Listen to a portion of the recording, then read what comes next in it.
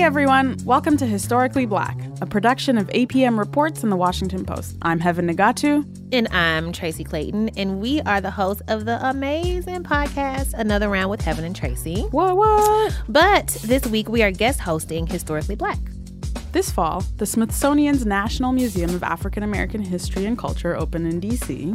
As part of its coverage of this event, The Washington Post invited people across the country to submit photos of objects that represent their own personal and family connections to Black history. Each week, this podcast spotlights one of those objects and the stories behind it. My name is Gevro Robinson, and the object I submitted to Historically Black is my mom and dad's wedding photo. My mom is in her wedding gown and my dad is in a suit with the ascot, looking very dapper. Gevro Robinson is a writer who lives in Clemson, South Carolina. Her parents were married in 1957, and they recently celebrated their 59th wedding anniversary. Gevro says she submitted the photograph to Historically Black because of what she doesn't see enough in popular culture: images of Black couples in loving, long-term relationships. Her grandparents were married for nearly 70 years. All my sisters and brothers are married. I have so many friends who have been married for decades. And, you know, I just wanted to show that photo, show my truth as well as my friends and other people I knew. Gevro is 52 years old now and grew up watching TV shows like Good Times and The Jeffersons. She says that those programs, and later ones like The Cosby Show, depicted married Black couples who loved each other. She says she rarely sees that now. Now, if you do see a Black couple, they're at each other's throats.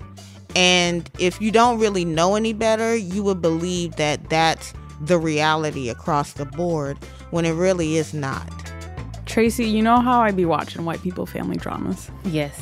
There are zero things like that for Black people. You have Blackish, which is a very popular show, but it's a comedy. Right, it's a comedy.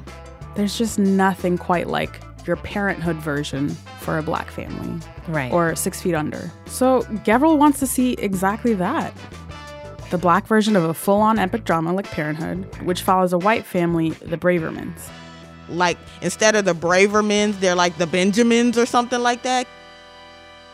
Now, some might argue that TV features more diverse Black families than ever in history, and that movies and popular fiction are the places where multidimensional Black representation goes to die. But regardless, Gevro was one of many people who submitted items to Historically Black to highlight the existence of committed, loving relationships among African Americans. One person sent in a photo of her great-grandparents' wedding rings. Another person sent in a raft of love letters written between her great-grandfather and great-grandmother in the 1890s. And another, who we'll hear from in a moment, sent in wedding photographs from both her and her husband's family. In this episode, we will explore the history and meaning of marriage among African Americans. We will look closely at a couple of real-life love stories. I'm told that they exist. I hear that they do. Maybe I'll find out for myself one day. All right. Portraits, if you will, of two very different but equally powerful bonds. Let's get into it. My name is Paula Penn-Nabrit, and I submitted a series of family photographs depicting marriages both from my family and my husband's family. Both of us come from families where people have had lifelong marriages since as long as Black people in America have been legally permitted to marry. Paula Penn-Nabrit lives in Columbus, Ohio, and runs a management consulting firm. She was married for more than 30 years and raised 3 boys with her husband, Charles Nabrit. He passed away in 2013. The photographs Paula submitted included the wedding of her grandparents in 1928 and of her in-laws in 1945. Paula submitted these photos because, like Gevro Robinson, she believes they contradict the common image of dysfunctional Black families often featured in popular media. My experience as a Black person doesn't match up with what's depicted in terms of Black families, and I was glad that I had photographic evidence of parents, grandparents, and great-grandparents and what their actual experience has been living in the United States. One big piece of that actual experience has been entering into stable, long-term marriages. My mother, my grandmother, my great-grandmother were all married for the entirety of their lives to really, really strong, very present Black men. Studies show that fewer and fewer American families look like the nuclear families that Gevriel and Paula grew up in. This is even more so the case among African Americans, who are less likely to marry than any other racial group in the U.S. One statistic. In 2012, 36% of Black people 25 and older had never been married, compared to 16% of white people. African Americans also have a higher rate of poverty than other groups. And we know financial pressures are always hard on a marriage. I think it is an easy out for people to presume that marriage is something for middle class and upper middle class people. But historical analysis really debunks that, because in point of fact, Black people have been questing to marry even when marriage was not legally recognized among Black people. For Paula, the fact that marriage among Black people was not always legal makes marriage among African Americans today even more meaningful. So let's take a moment to talk about the history of Black marriage during slave times. Dinah Ramey Berry, a historian at the University of Texas, Austin, studies Southern slavery. She says that although it was not technically legal for slaves to marry, many did so anyway. Sometimes they had the slave master's permission, and sometimes they didn't. These ceremonies could be as formal, where they're exchanging vows, they're reading scriptures from the Bible. And at other times, the bride and groom might jump the broom, a ritual where the couple literally hops over a broom to seal their wedding vows. Then you also have people that just did a private ceremony under a tree. They might have exchanged what little possession they had. It may or may not have been a piece of jewelry. It could have been a button. It could have been a certain type of rock or stone or what have you. Some people exchanged nothing. They just held hands and they said, we're husband and wife. Many enslaved people were not allowed to marry partners of their choice. For instance, enslavers often picked certain men and women to reproduce with each other if the slave master thought they were strong field laborers. Now, there are a number of other enslaved people who were denied marital relationships with somebody who they loved because the owner was using the woman as a sexual partner or concubine. Rape was a grim reality of slavery, as was the constant threat of being sold away from one's family. Married couples always face the prospect of being separated permanently and losing their children. The average enslaved person was sold about 4 times in a lifetime, which meant many marriages were destroyed when one person was auctioned off. People who were enslaved often had a string of marriages that occurred as spouses were torn from each other. Some people chose never to marry. They wanted to be spared the loss. For those that wanted to be a part of a family and to use the family as a survival mechanism and for support and for love and for care, family meant everything to them. This is easy to see when you read newspapers published during slave times. Many newspapers have runaway advertisements for slaves, and they'll talk in there about how, this particular person was running away to find her husband who had been sold, a month ago, or who had been sold to Alabama, or who had been sold to Texas. So you see evidence about what marriage meant through runaway advertisements that mention that they're looking to connect with relatives. Berry says the importance of marriage bonds could also be seen once enslaved people were freed. Some of the things that they tried to do immediately was, one, to solidify their unions. A number of them went to justices of the peace. They wanted to have ceremonies. They wanted to be married, and they wanted the certificate. Given the obstacles enslaved people face as they sought to form and maintain family bonds, Paula Penn Nabrett says it's incredibly powerful for African Americans to choose to marry even today. The fact that her own family members have opted to marry and stay married as far back as she can trace their history speaks to the power of that choice.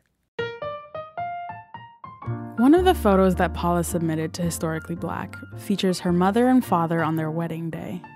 The year is 1950, and Paula's mother, Mildred Penn, is wearing a long white gown and matching veil. She and the groom are cutting a 4-layered wedding cake. Mildred says she met her husband, Washington L. Penn, at the Pentecostal church she attended in Columbus, Ohio. He came to visit the church one Sunday, and on his second visit, she was ready for him. I stood outside the doorway because this was a young man who had on a beautiful cashmere sweater and argyle socks. And I met him at the door. I introduced myself because I thought he was from a family that had money because he was so well dressed. But come to find out, he wasn't. Mildred and Washington soon began dating, and within a year, they decided to marry. Mildred was 19. Washington had faced fierce racism and exclusion growing up in Youngstown, Ohio. It was also bad when he returned home from World War II, where he served in the Army.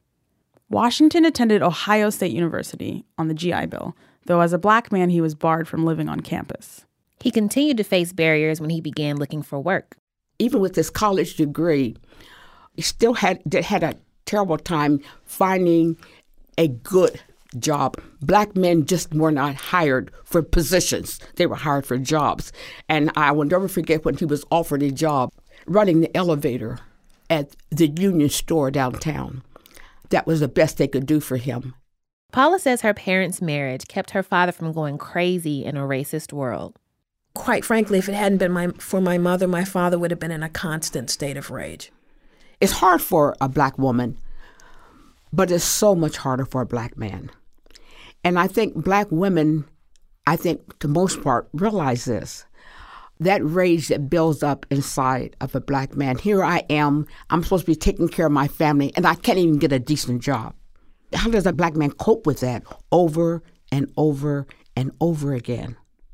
I can remember a couple of times when he was going off, we'd be in public, and my mother would try to help him calm down. And his line that we laugh about now is when he would say, "Don't ever interrupt me when I'm correcting the white man." Washington held several different jobs, including with the state of Ohio. Then he became a manager at Western Electric. Mildred had a full-time job with the Defense Department. Mildred says Washington was adamant that their children be able to have everything white children had. He insisted on taking them ice skating, something they had never seen black people do, and staying in places like the Plaza Hotel in New York. In his mind, I think because of what he had gone through, he didn't want his children to have to be deprived of anything that was out there for them. They could get it. Mildred didn't feel as driven as Washington to offer their children what white kids had, but because she was married to him and because she loved him, she supported that vision completely. Washington supported Mildred, too, and that mutual respect, she says, was the foundation of their bond. We're a family that's very strong. Even today, we've been having dinner together, going to church together as a family every Sunday for 40 years. Mildred and Washington Penn were married for 64 years until Washington died in 2014. Historian Dinah Berry says strong black relationships like the one shared by Mildred and Washington have existed across the centuries.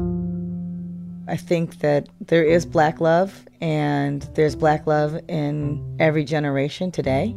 There are long-standing, long-lasting marriages. There are African-American couples that have been married 70-plus years that are alive today. But marriage is complex, just as relationships are. And the complexities of black love and marriage shows up in slavery and in freedom. Reverend Candy Holmes knows something about the complexity of relationships. She lives in Maryland and is a minister with Metropolitan Community Churches, or MCC, a welcoming progressive denomination. Growing up in Washington, D.C., Candy saw marriage as the cornerstone of her extended family. Our families were very knitted together, and we got to help one another. And so if one family member or part of our family was down, my parents would help them. And if my parents were down, someone would help us. And so the marriage helped to create community and family in the black community in a way that was deep and meaningful. When Candy was a girl, she looked forward to getting married and creating that kind of community herself. And so when I realized that I was gay, or I was a lesbian, and thought that was not possible for me, it was probably one of the most devastating notions that I've ever had in my life, that I would not be able to get married because I was a lesbian. Candy met Reverend Darlene Garner in 1994. Darlene was the pastor of an MCC church in Northern Virginia, and Candy was the choir director of a church in D.C. They became a couple in 1996. They never thought marriage was a possibility. Before they met in 1994, Candy and Darlene were each in different phases of their journey to come out as a lesbian. Candy says she grew up with a certain amount of denial about her sexual identity and was engaged to men 5 different times. It never felt right, though. By the time she met Darlene, she had come out to a number of people, but not all. Something changed, though, as her relationship with Darlene blossomed. When Candy's father died, there was no doubt that Darlene would accompany her to his funeral. Candy spoke to family members just before the funeral began. And I asked them, I said, don't think you're protecting me by saying something that's not true. Tell the truth. If someone asks if I'm gay, say yes. I'm not ashamed, and I don't want you to be ashamed for me, and nor do I want you to protect me. I think them seeing me step forward in the various ways that I did helped them to know that my love for Darlene and our love for each other was real, and it was deep, and it was worth standing up for. Darlene is 68 and grew up in Columbus, Ohio. When she came out as a lesbian in the early 1970s, she decided to break from the church in which she was raised. I was in the National Baptist Church, which is a historically Black denomination. And I remember when I was around 10 years old, my favorite Sunday school teacher had been called into the front of the church at the beginning of worship one Sunday morning. And she was outed to the church on the suspicion that she might be a lesbian. And I remember my own sense of horror, even at 10 years of age, without any clear sense of my own identity, of how unjust and mean and non-Christian that act was. When I got older and was married and divorcing and coming into realization that I'm a lesbian, I remembered that moment, and I said to myself and God and every other strong person I could think of that that would never happen to me. And so instead of walking away in shame, I just disappeared from the National Baptist Church. For both Candy and Darlene, trying to find a church community that embraced who they were as gay Black women was challenging. As they both point out, the Black church has traditionally been the safe haven for African Americans. The Black church is still often the only place where we can go in order to have the fullness of our humanity affirmed. For Black members of the LGBT community, however, that one place has often been closed to them. When you are same-gender loving, you find the church to also be a place of oppression. Not all churches, but by and large, the Black church is still struggling to accept LGBT Black folk. And in particular, those of us who dare to get married or dare to love. The church isn't always a place of solace. Candy Holmes and Darlene Garner now have a church home, Metropolitan Community Churches, that supports who they are as gay Black women. And on March 9th, 2010, they made news as one of the first same-sex couples to marry in Washington, D.C. Darlene Garner and Candy Holmes married as one. While they never dreamed getting married was a possibility, Candy and Darlene leapt at the chance when it came. When Gevro Robinson submitted the photograph of her parents' wedding to Historically Black, she wrote that Black love is revolutionary.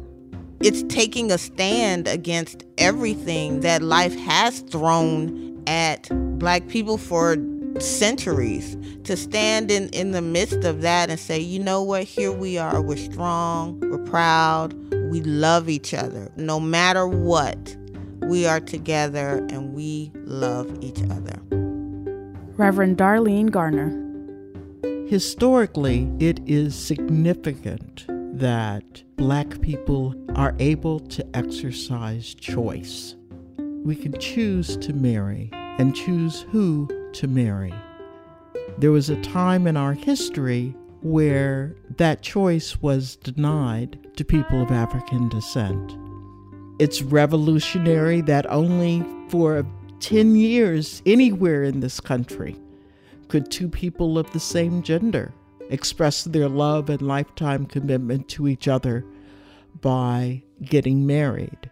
The revolution continues, and we're part of it.